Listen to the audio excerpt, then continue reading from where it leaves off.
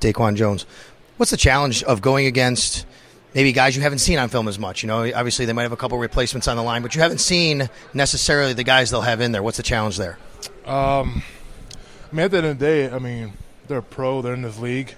They're on that team for a reason because they can start if they need to, obviously. So, I mean, the challenge would be to go out there and just whatever film they have, watch it, make sure we get the most on the guy that we can, and at the end of the day, don't go in there with an ease mindset or anything like that. I mean, not saying that we would anyways, but to go in there and respect these guys, knowing that they can go out there and they can play, and they're not going to go out there and be a pushover. So we go out there and do our job and make sure that we're on top of all of our stuff and really approach this game with the right mindset. And no matter who's out there, we'll come out there and play our game.